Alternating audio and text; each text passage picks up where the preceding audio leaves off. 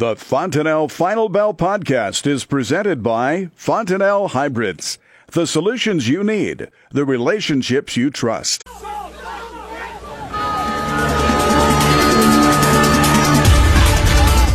It's time for the Fontanelle Final Bell on the Rural Radio Network. I'm Clay Patton in for Susan Littlefield today. We hope she's had safe travels where she's headed. We're talking the markets today with Shawn Hackett of Hackett Financial Advisors. Shawn, thanks so much for being on with us today. As we take a look, it's risk off across much of the broad commodity sector as well as these outside markets.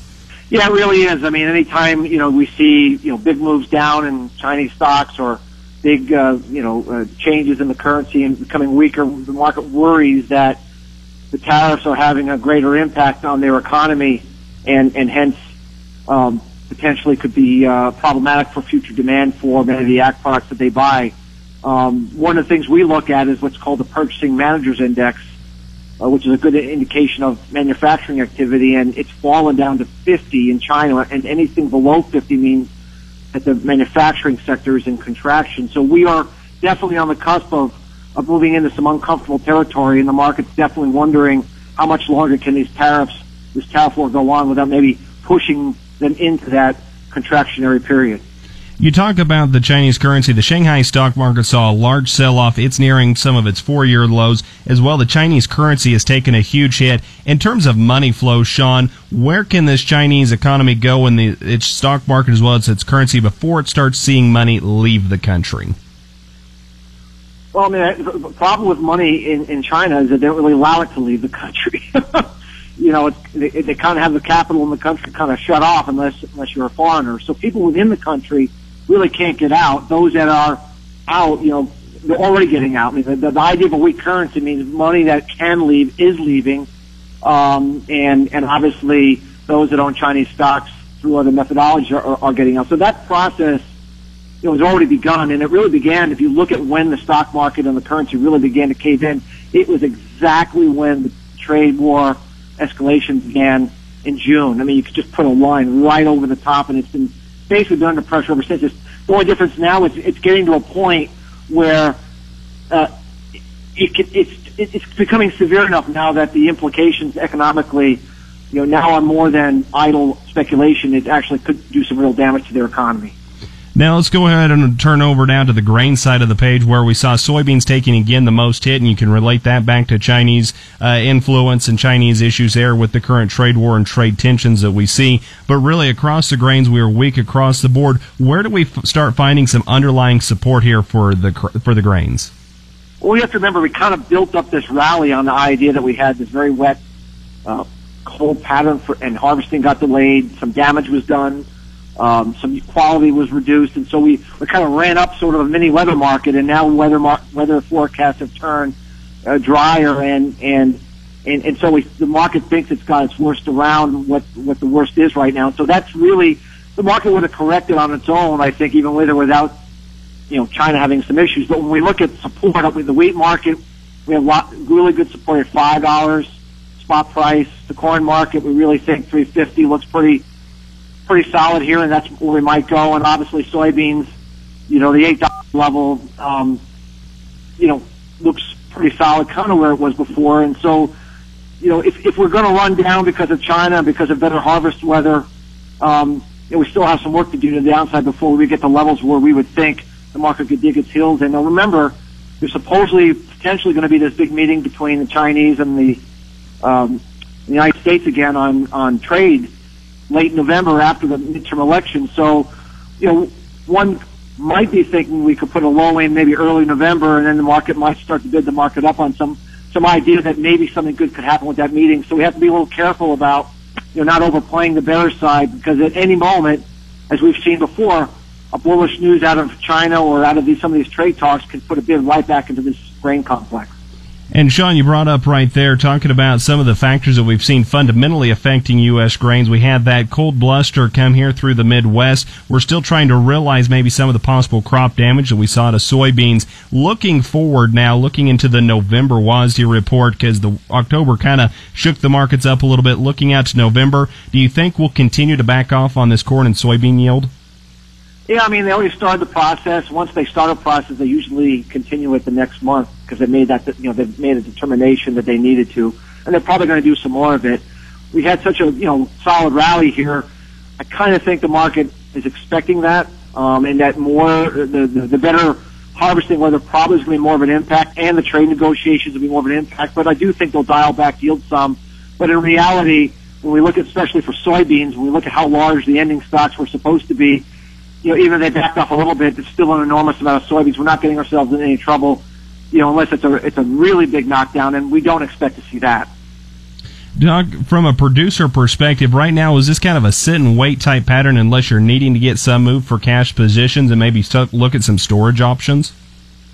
Well, we've suggested this week in our report that, those that needed to move soybeans or needed to move corn, for cash purposes, to do so on this rally, it offered a good short-term opportunity to move, but we really don't think that what we're seeing are longer-term opportunities to sell. So we do think, you got to move some grain. You got a great opportunity to do it, but we certainly wouldn't be selling any more than what you absolutely have to at this point, and we'd be doing some storage options, hedge tool lives, things like that, because the basis is very wide, and we do think it's going to narrow up once harvest gets completed here.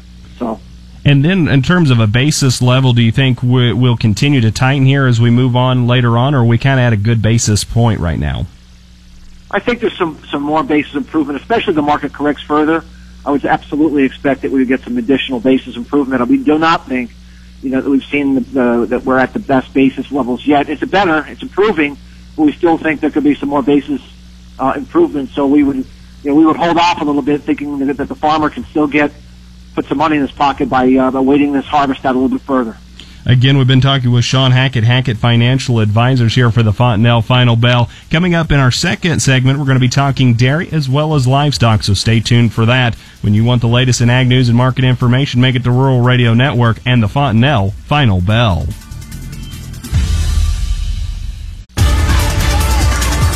Welcome back to the Fontenelle Final Bell on the Rural Radio Network. I'm Clay Patton, today in for Susan Littlefield. Again, talking the market trade with us today is Shawn Hackett of Hackett Financial Advisors. Shawn, in our last segment, we talked grains, we talked outside markets. Now let's go to an important one, and that is dairy. Class 3 milk prices have been in decline since September. Is this somewhat of a seasonal pattern that we're seeing there?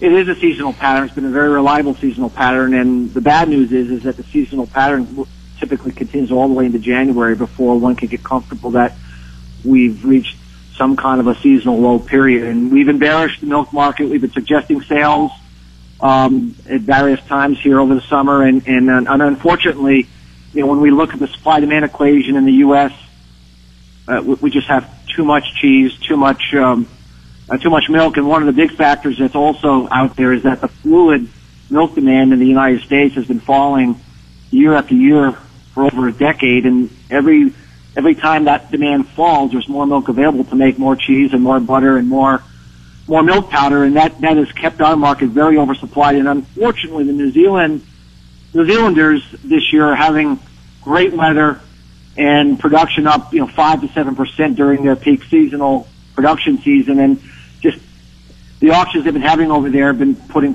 pressure on prices. So I wish I had better news for your listeners, but our forecast is we still have lower levels to go, and it could be quite a bit lower before we can get ourselves into a place where a seasonal low can be had and where prices start to constrict future supply. Shawn, looking out at the long-term picture here on dairy, I kind of find it interesting when we start to see that sell-off occur on the charts is right around when this new NAFTA 2.0 USMCA trade agreement came out. And, of course, one of the big headlines coming from that was Canada backs off its dairy protection.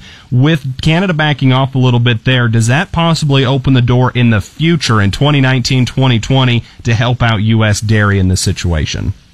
Without question, that there's a long-term potential for improvement there, without a doubt. But those things take time. It's not an immediate. You just don't snap your fingers and change decades of behavior. So we do think it's a long-term bullish driver for the dairy market, but it's just not going to be an impact for the next 3 to 6 months. The bigger impact is lowering U.S. production and getting foreign demand growing more rapidly. I mean, we need to be selling more cheese and more milk powder to the rest of the world to get rid of some of this excess. And unfortunately, while we're mired in a trade war with China, who's a big buyer of dairy, it's kind of hard to do that, especially when their currency's falling apart. It just makes us uncompetitive, you know. And kind of going back now to looking at the chart there of Class 3 milk, we've started to really drop. Looking at that, the one that has a few more open interest, this January contract, where could we possibly find some underlying support where maybe we could find a potential bottom here? Well, what we like to do is we like to look at what we call 95% confidence linear regression lines. The fancy way of saying it's just a statistical 5, 4, and 3-year chart looking at where past resistance and past support has come into play. When we look at those lines, most of them come through around 14 on the January contract, and so we think it's going to be we think it's clear sailing down to 14, and then we think the market can kind of dig its heels in within a 50-cent window there. That could be where the market likely, puts in a good low and starts to base. But we still got some work to do. We still have quite a bit of ways to get to that level, unfortunately, and that's kind of where we see it going right now. And so that's unfortunately the outlook we have, and we wish we could be more bullish and be more proactive on price. But right now, we just think we have that's in front of us right now. Shawn, let's kind of switch gears here and move from dairy, but stay in livestock. Live cattle and lean hogs today, again, a mixed trade, but mostly on the lower side of this. Let's start here with live cattle. Do we need to break out of this cycle on the cash side before we can see any change on the futures? Yeah, I mean, the cattle market has good fundamentals, good seasonals. We've been bullish the cattle market since the spring. We have incredible export demand, up 15 to 20% year over year. And then we have this African swine fever situation in China that could potentially switch some demand away from pork and over to chicken and beef. On top of this, we have a significant fall off from fourth quarter U.S. supplies, beef supplies, to first quarter U.S. beef supplies, one of the biggest drops in 10 to 15 years. So the fundamentals look pretty good to us for cattle. But we also know that cattle is highly correlated to stock market behavior and to macro conditions. And so when we have some squirrely conditions like we've had over the last week, it can bring some selling into the cattle market, but we do not think, unless it gets really extreme, that that's going to be enough to take the cattle market off its kilter. And we would be looking for the cash market to give us that signal that's ready to take the next level higher, which we think it will do as we move into the first quarter before maybe putting in a good top. Shawn, as we start to wrap up here, where can folks get a hold of you to learn more about your advising and your newsletters? The best place is our website at Hackett, Hackett, advisors.com. We have plenty of information on there, free report samples about what we do and how we can help. Again, we've been talking with Shawn Hackett, Hackett Financial Advisors, here on the Fontenelle Final Bell.